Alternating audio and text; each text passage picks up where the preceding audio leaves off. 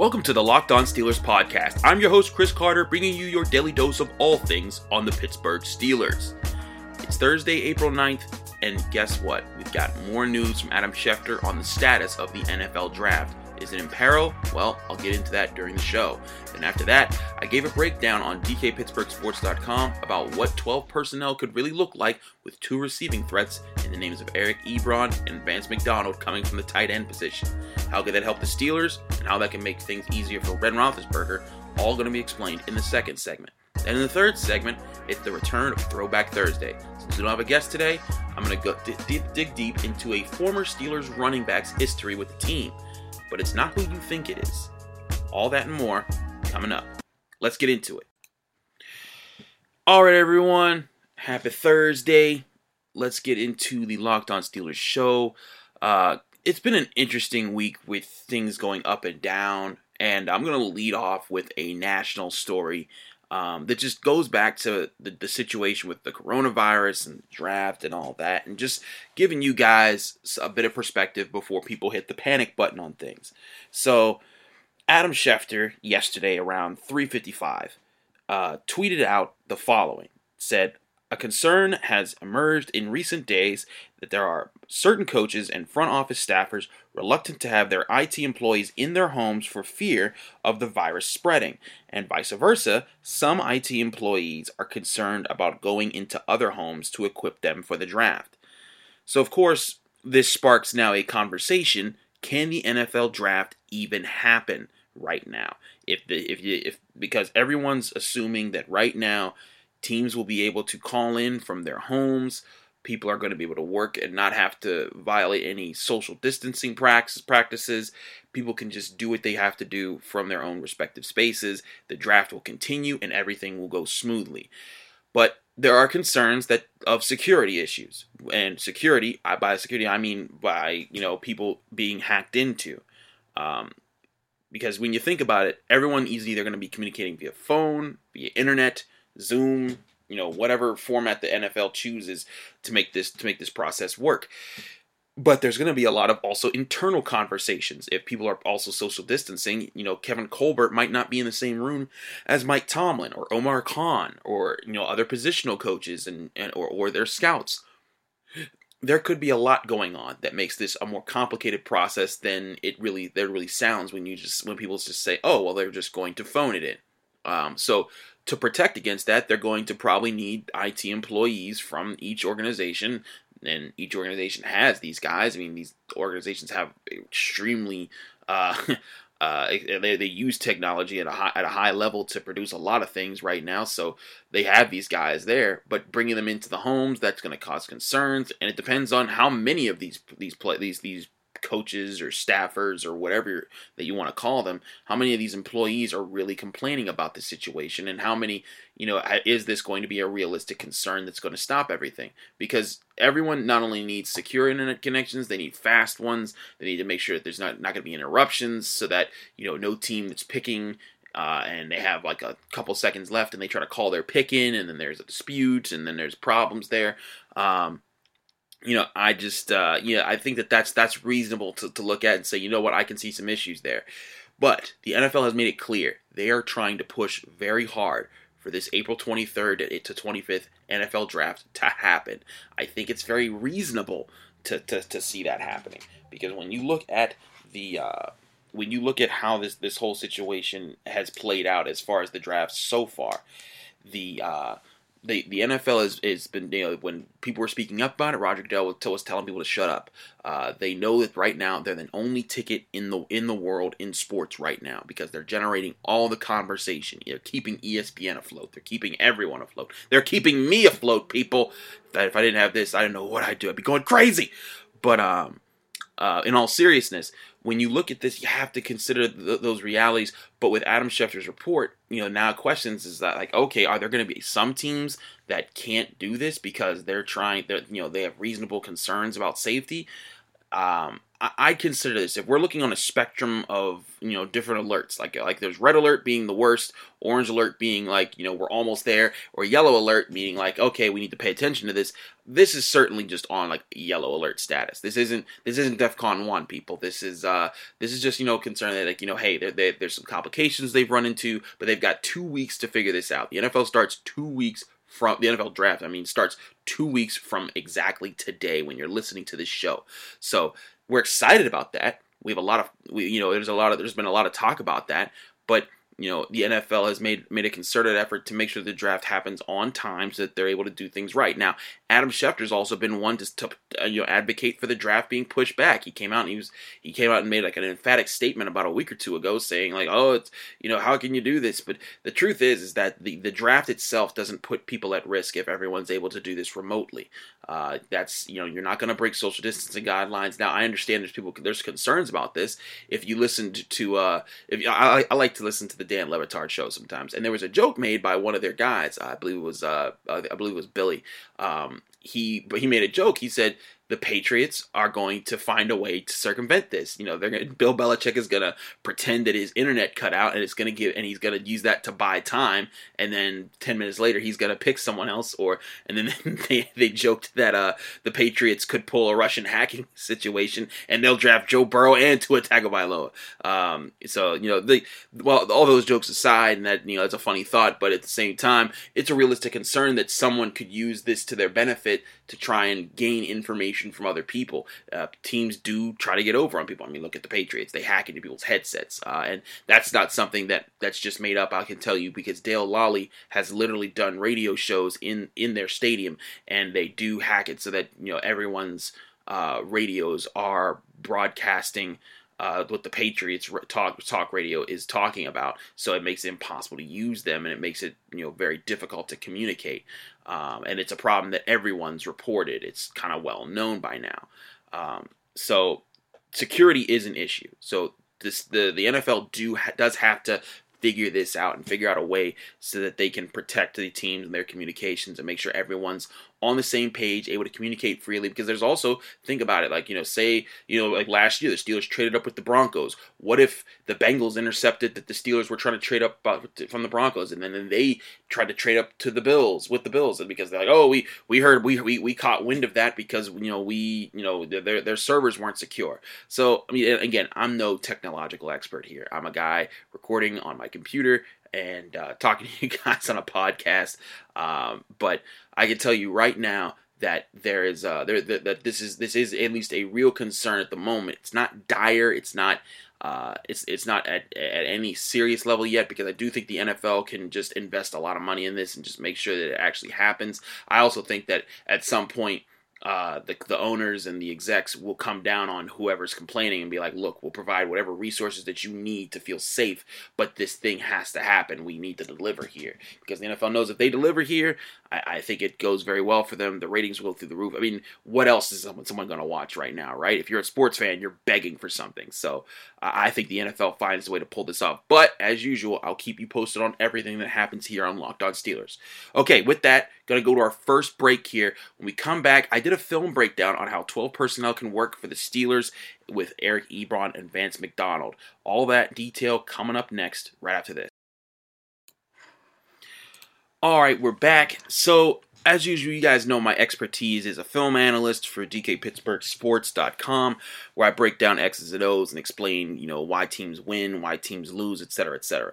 Well, one thing that people have been talking about for the past decade, I think it's become really prominent to talk about, is 12 personnel formations. Now, for those who don't know what 12 personnel means, it's a simple description that tells you how many people or what skill players are on the field for an offense. 12 in this case means that there are 2 receivers, 2 tight ends, and 1 running back. When you hear someone say, such and such personnel, there are 2 numbers usually given. So if they say 12, that means a 1 and a 2, 22 is a 2 and a 2. The first number always depicts how many running backs on the field. The second number depicts how many tight ends are on the field. And because there can only be 5 skill players on a field at one time, the final remaining number left over, of the 5, it's in this case 2, determines how many receivers are there. It's called extrapolating information. Get used to it. But when you look at the 12 personnel opportunities for the Steelers, they really didn't do much of it before because they've never had a second receiving threat in the tight end position. I wrote about this for DKPittsburghSports.com earlier this week. It published on Wednesday, so you can read this. You can read this today, but you can also just hear it here. And if you want more specific details with how the film looks, by all means, go check it out there. It'll still be up all week. So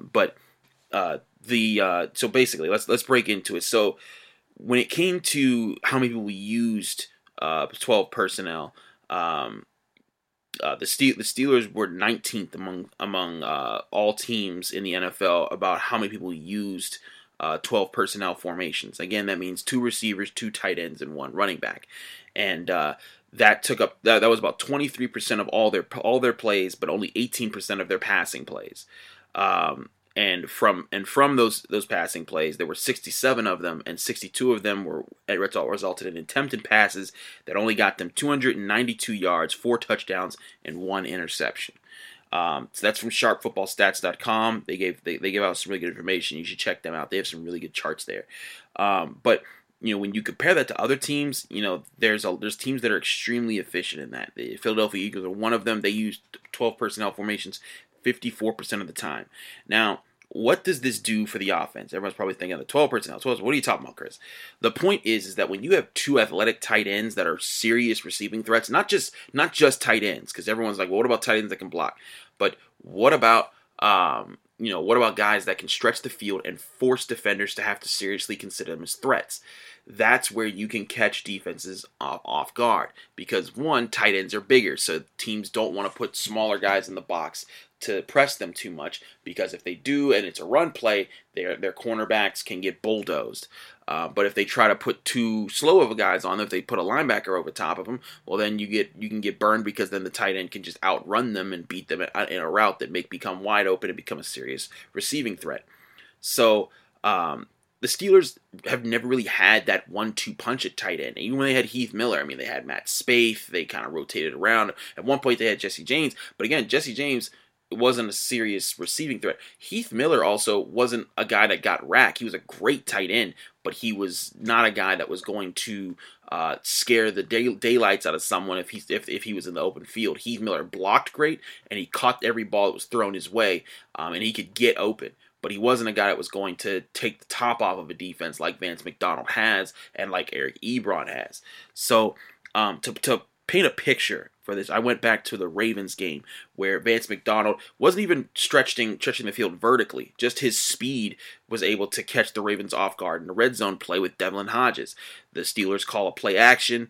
It's a bootleg to his left. Vance McDonald, lining up on the right side of the line, crosses the field, and it forces a linebacker to try to follow him all the way. It takes too long for that linebacker to get there. Vance McDonald's wide open in the flat. He catches the ball, runs for an easy first down. Now, again, this was a 12 personnel formation, so the Ravens came out and they had their guys sort of lining up in the box. They didn't want to throw a small guy in there, so they had a linebacker watching him, and it took him too long to adjust and get there. Vance McDonald was able to get the play down to the 2. Really good play for the Steelers. Now, here's the thing about when you look at the opportunities to get open. The key is that you want players that are creating separation. You want guys that are going to force defenses to have to think, because the option here is that you want defenders to be put on islands where they have to decide, okay, am I covering this guy or am I covering that guy? Or do I go this? Do I kind of try to force him to the inside, or do I give him the outside and then just hope that he doesn't make the play over here? There's all sorts of challenges that you want to put as an offense, that you want to put them to. So when you're looking at this, I looked at Next Gen Stats. Now, one thing that's often said about Vance McDonald, about his abilities. You look at his separation, and you probably might have heard me say this before, but the guy had the second best separation in the NFL in 2019 of all players. He got 3.8 yards of separation per route. last year, and part of that's because people were kind of ignoring him. But the problem was he only got targeted 55 times during all season. That's the fifth most on the Steelers, behind all three of the main receivers: Juju, James Washington, Deontay Johnson. But it's also behind Jalen Samuels. That's a problem, and that's not a play calling problem, because there were plenty of plays designed where he was wide open, and Mason Rudolph or Devlin Hodges just didn't see him, and that was the main problem. But with Roethlisberger back, I think that number will go up for the tight end position. Maybe not McDonald specifically, because now he's probably going to be the number 2 option with Eric Ebron out there. And I put on an example of how a vertically stretching tight end can really threaten a defense with a play that Eric Ebron had with Jacoby Brissett and the Colts just last year. Eric Ebron lines up in a 12 personnel formation, and he does a deep crossing pattern, while the Colts, well, I think it was actually the Raiders that on defense came out in a zone defense. His crossing pattern goes over the middle of the field, and with the Raiders in a sort of a cover 3, there's one middle linebacker that's trying to hang with Ebron, but he can't really stick with him once Ebron gets past him. So now the only person over the middle of the field that can really help is the deep safety, and the deep safety's job is just that, to be the deep safety. They can't sit there, they can't play up too hard, otherwise they'll give up the end zone. But by the time the ball gets there, the safety's too late. Ebron makes a miss, and he's gone for a touchdown. Now, here's the thing with 12 personnel is that when both tight ends are on the field, if you respect both of them as receivers, that means that those middle defenders, and there's usually at least 3, linebackers or safeties that are hovering around there, they have to make decisions. They can't, especially when they're in zone, they can't just they can't double cover both, because again, if you try to get too physical or give someone too much support because you don't trust the linebacker that's covering them, you're opening up single coverage on the outside, and that also could be the threat of 12 personnel, is just to give Deontay Johnson, Juju Smith-Schuster, and James Washington more opportunities lining up outside the numbers. So that was a play. And I also think that, when you look at how the Steelers call run plays, these are 2 bigger bodies. Now, neither are proficient blockers. McDonald's a decent blocker. Ebron is shaky. But these are bigger bodied guys. All you really need to do is get a hat on somebody, and this is something that they can work on in camp. But I pointed to a situation where last year during the Bengals game, when the Steelers only had one tight end available, and that was Nick Van Etten in his first ever game as a Steeler, they threw in James Washington as a tight end. And there was even a play where they had James Washington pull and become the lead blocker, and with Nick Van Etten on one side, he sealed down the blocks. Washington went out for it, and it opened up a huge hole for James Conner to run up the left side. These are ways that you can kind of use these tight ends to your advantage. It's kind of how the Steelers like to use their sixth lineman option, is by having that tight end out there. But except now that tight end forces defenses to have to think: is that guy going to come out for a route? Is he going to block? And then you put defenses on their toes. You force them to have to make a decision. Am I going to send out a heavier package to deal with these guys, or do I keep my smaller guys in, which opens up the chance for the Steelers offense to bulldoze them and get a run game going? I use as a final result to talk about this was a play from Zach Ertz and the Philadelphia Eagles, where both him and Dallas Goedert were on the field at the same time for 12 personnel in the playoff games, and Josh McCown made a big throw over the middle to Zach Ertz. Now, Josh McCown against the Seattle Seahawks defense, it sounds ridiculous that this could work, but this is the benefits of it. It's throws over the middle that can break wide open because defenses don't know how to cover tight ends sometimes. Or they have matchup issues and they try to pass them off between people. And when you force teams to pass off offensive players, that's where communications can break down. So this is what 12 personnel can do for you. Now, again, I'm not advocating for 12 personnel to happen every single play. I'm saying that it, instead of maybe 25%, maybe it happen 35%, maybe closer to 40%. No, I would say 40%. 35% sounds actually pretty reasonable. But incorporating it can open up opportunities for Ben Roethlisberger. He likes to hit his bigger targets over the middle. He likes to do that. Now this is options. So here's a play that I'll break down for you. So again, it's the playoff game. You have Ertz lined up on one side. You have Goedert lined up on the other. Now, mind you, during the season, both Ertz and Goedert were in the top 10 for tight ends in receptions, in yards, and I think in targets. And so they were the three of them were, or the two of them. Sorry, the three of them. The two of them were were recognized threats. So here's a play where they come out and McCown drops back, and what happens is Goddard runs a sort of a shorter button hook route. He comes out, he sort of backs off his defender, and then turns around and looks right at McCown. That freezes one of the linebackers, I believe it was Bobby Wagner, and he can't drop back to cover the middle of the field where Zach Ertz is running a deeper crossing pattern. And as he crosses over and gets behind Wagner, by the time he realizes that that Goddard isn't the true target, it's too late because Zach Ertz has crossed behind him. He's wide open. His linebacker, KJ Wright, couldn't stick with him, and it's a wide open, easy completion that gets them about 20, 30 yards. These are the things that 12 personnel can open up. When you realize teams are playing zone or they're trying to find different matchups available, you can present these problems. McDonald and Ebron are both guys that can get behind people really quickly, and with the ball in their hands, they're very dangerous. Teams will have to honor that. And again, the whole point of this is that it also can open up opportunities for the ground game, because if they try to get smaller and get better coverage guys out there, you can bully them a little bit more, and it can get more one-on-one opportunities for Juju Smith-Schuster and the receiving core outside the numbers.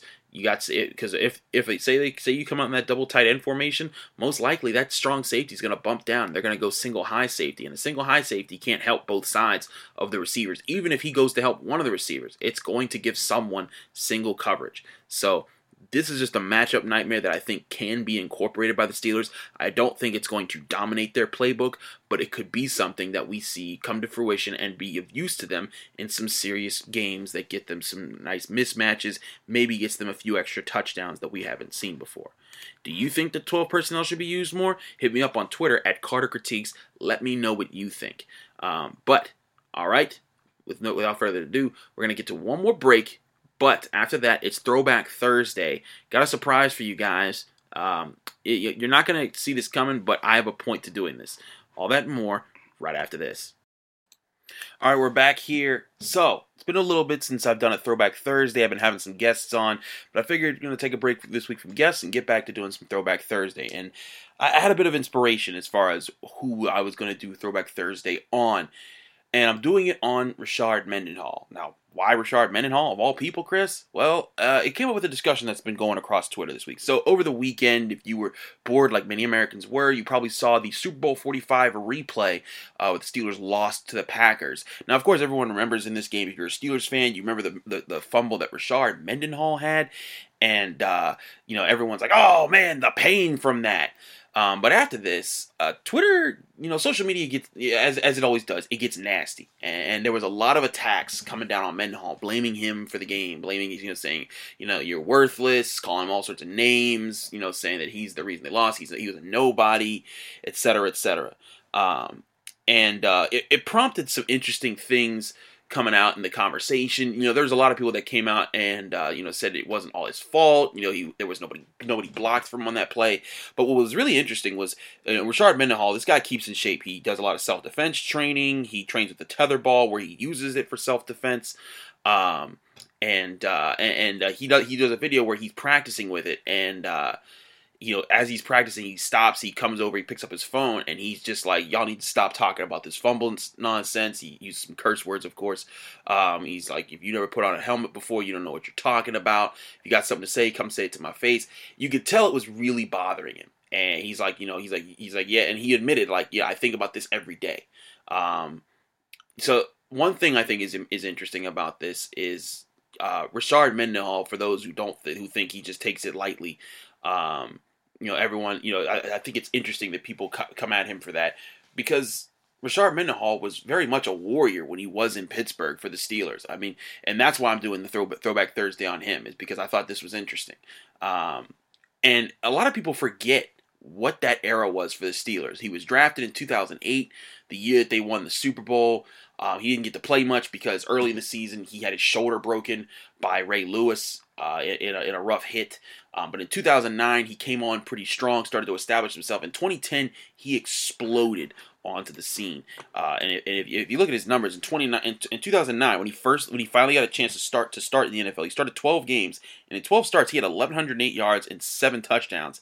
And then in 2010 he started all 16 games. 324 carries for 1,273 yards and 13 touchdowns. he was on fire. And so today's Throwback Thursday is dedicated to specifically that 2010 run and all the things he did to help that team get to the Super Bowl. People forget that was a team that was just that was very dangerous. That they had a lot of things going for them on defense, but that offensive line was not good. Just to read you down a list of the starters, it was Marquise Pouncey's rookie year. He did very well, but the left tackle was Jonathan Scott. He was a guy brought in. He's a former 5th round pick of the Lions. Left guard was Chris Kemoatu, who was just rough. The right tackle was Flozell Adams, who came over from the Cowboys, and he was toward the back end of his career. And what's funny is if you go back and you look on Pro Football Reference's roster of that year, there's no official right guard listed as a starter because it was Doug Legursky who played a lot. But it was Ramon Foster's early part of the year. He started 8 games. And it was a rough year for the offensive line. It was a rough time for the offensive line. This was around the time when Kevin Colbert said, all right, we have our guns on defense. Let's start investing into the offense and get the offensive line back together. And it wouldn't be until really 2014 that you saw a really good Steelers offensive line form again. And so with that, it became rough for Mendenhall, but he still found ways to make it work, and it was just remarkable. People used to make fun of him because he would, quote unquote, dance behind the line of scrimmage, but the reason he danced behind the line of scrimmage was because often there weren't any holes to fight through, and what this guy would do is he would go up to the hole, he would fight his way through a hole, or he'd bounce it outside, and he was extremely explosive. If you go back and look at his tape, and I urge you to go back and look at some of the bigger plays that he made, and look how he made them, and the defenders he ran past. I mean, there were times, he left Ray Lewis in the dust, he was leaving the defensive backs in the dust, guys that had the angle on them, and he would beat them on the angle. This guy was really good and imagine if he had a good offensive line. I mean, the first game of 2010, the Steelers don't have Ben Roethlisberger, Dennis Dixon starting at quarterback. They have no hope on offense. The Falcons know what they're doing, but the defense is shutting them down. Troy Polamalu's all over the place. He gets a crazy interception at the end of the game, and the Steelers are in overtime, and they just need one play. And what happens? But from the 50-yard line, Rashard Mendenhall busts one loose, and he takes it to the house. And he just makes one guy misjudges a hole, and he beats him for it. And the safety comes over, tries to catch him, and he's so fast, the safety, all he can do is extend an arm out and kind of trip him. And it's not enough to stop Mendenhall. He goes in for a touchdown, finishing the Steelers won in overtime in a home opener, 15-9. He had 22 carries for 120 yards in a game again. Dennis Dixon was the quarterback, and that just shows you. I mean, that's on the level of Mason Rudolph and Devlin Hodges right now, and that just shows you how challenging it was. And each of these wins were important because the Steelers, they ended up getting to the playoffs. They needed the bye. They needed the bye to get the rest going into the playoffs because they were going to host. That this allowed them to host the Ravens in the playoffs. It was a really close divisional race, and they needed that rest because they were also thinking that they might have to play the Patriots in the playoffs. They ended up not having to, but throughout that season, the Tampa Bay game with Charlie Batch, where they won 38-13, he took 19 carries for 143 yards and a touchdown. Really good numbers there. You look down the line. He often found a way to make the team competitive, even when he wasn't throwing up superior numbers. They had the Browns game where they won 28-10. He had a touchdown in that one. One of the bigger ones that stood out was a 19-16 to win in Buffalo. Ben Roethlisberger was really struggling that game. He had 36 carries for 151 yards and a touchdown. The Steelers ended up winning by a field goal, but this was still young Ben. He still hadn't figured out how to be a slinger that put up top dollar yards, and he can't. And Mendenhall was just that guy that he would find a way to come up with big situations. From time to time, and he could be really explosive. And oftentimes, it was just about him finding that hole because, or forcing that hole open because there were plenty of times. I mean, the fullback was David Johnson, who was really a tight end. It was a mess. for as far as the run blocking situation in Pittsburgh. The game that they lost to the Jets in the regular season, he had 17 carries for 99 yards and a touchdown. It was a game that the Steelers really should have won if the passing offense had held together. But he came back and he scored 2 touchdowns in the season closer. But then in the playoffs, it was very interesting because what a lot of people forget is that without Rashard Mendenhall, they probably don't get to the Super Bowl. And that's the crazy part about that fumble situation.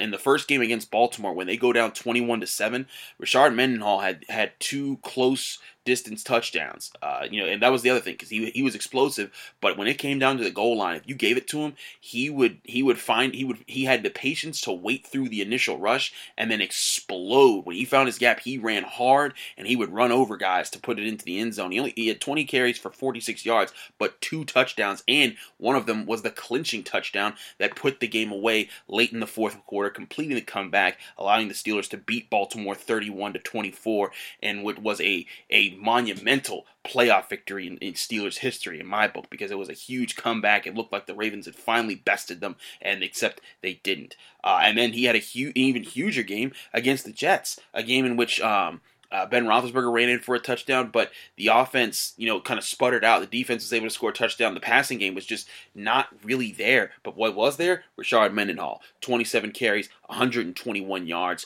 and a touchdown in a game that they would win 24-19. He contributed a lot there. This guy, you look at some of these plays, Doug Legursky and Marquise Pouncey, and also Marquise Pouncey got hurt in this Jets game. So you came out and you look at how these games are played, and you see just the blocking. There's no DeCastro, there's no Pouncey. Well, there was Pouncey, but he's a baby. There was baby Ramon Foster. He was a second-year player in the NFL at the time.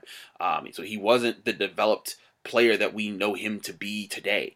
The tackle situation was not good, and it was really rough for him to get anything going, for him to use his speed. If he had the offensive line of the middle 2010s, or even the middle 2000s with David DeCastro and Jeff Hardings, I really believe Mendenhall would have been on fire. And he actually, outside of that fumble, he was having a good Super Bowl. The Steelers' offense was sputtering early. It wasn't really his fault. The Packers came out, they put up some points early, and then Ben Roethlisberger threw a pick six that was returned for it was obviously returned for touchdown. It was a pick six, but the Steelers were down 21-3 early. And it was rough. And Mendenhall, I feel like he always gets a bad rap in Pittsburgh because of this one play. But people forget, at the start of the second half, the Steelers defense got forced a turnover.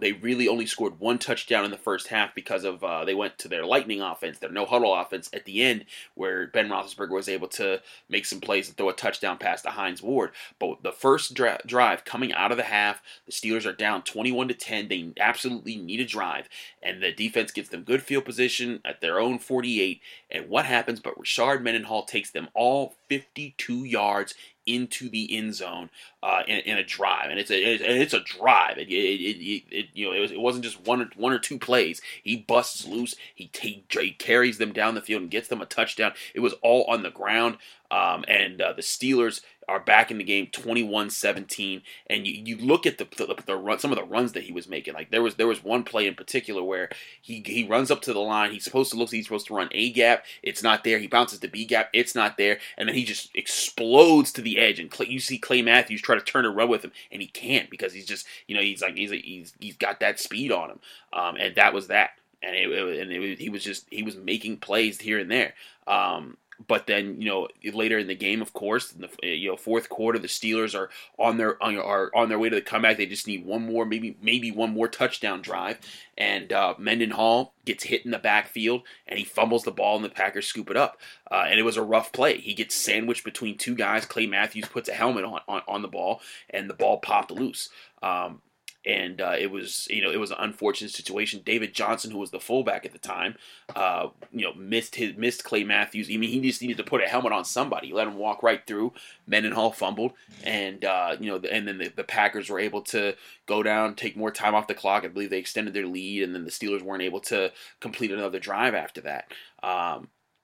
And that became that. And so in the years past, after that, the Rashard Mendenhall, he had another decent year with the Steelers in 2011. He had 928 yards and 9 touchdowns through 15 games. And in 2012, he only started 4 games. He had some injuries, he had some other issues going on. And then he had one more year with the Cardinals where he played 15 games, got about 687 yards. His wasn't his best year. And he retired at the age of 26. But for those years when he was young and in Pittsburgh and he was working, I mean, he was contributing. He was a much better player than I think a lot of people give him credit for. And one interesting thing that when I go through how people were responding, Trey Essex, who was one of those not so good offensive linemen at the time on the Steelers. Trey Essex was a decent offensive lineman, but that was a struggling line at the time. And when people were kind of, what made Mendenhall post that video I was talking about earlier, people were really coming after him on Twitter. And, I just think sometimes it's just like, you got to chill out. But Trey Essex puts it in perspective. He said, y'all got to leave Mendenhall alone in this one. His fumble did not cost us the game, and it was a horrible play call going into this look. And even with all that, the blocking was not good. Give Green Bay and Clay Matthews credit for a great play, but stop blaming the game on Mendy. And I think that's absolutely right. Mendenhall wasn't the only reason for this game as a loss. The defense didn't adjust to what Aaron Rodgers was doing early, and they gave up points early on. Ben Roethlisberger threw a pick 6. He wasn't consistent enough throughout the game. And this was young Ben. When he got going, he was on fire. But when he wasn't on fire, it was rough. And there were points in the game where he was kind of missing his spots. And in fact, the last play of the drive, you see Mike Wallace is kind of open, and he throws it behind him, and it's incomplete. And I'm not blaming the whole game on Ben. I'm just saying that everybody contributed to these problems. There was, William Gay was getting torched in this game. When you look at Mendenhall fumble was a problem, but there were several problems with that game. And I know people were like, "Oh, Chris, come on! I mean, yeah, but the fumble, it just hurt and it just killed the momentum." But there were still plenty of other times to win that game. So my thing is this: have fun, make jokes amongst yourself. I'm not saying you can't make jokes about Mendenhall in your own space, but don't go tweeting at the man and starting wars with him and calling him names. It just, go on, be better fans than that. Rashard Mendenhall, he never betrayed the Steelers. It's not like Antonio Brown where he didn't play for the team. It's not like it's not like he went and joined the Patriots or the Ravens. He's a guy that he played his heart out for the team. He gave his best shot, didn't work out. And then he went somewhere else. And then he retired young because he just wanted to preserve his body. And he's now a writer. And he's part of Ballers for the HBO show with Dwayne Johnson, The Rock. But Rashard Mendenhall, in my opinion, I felt like he's always gotten a bad rap.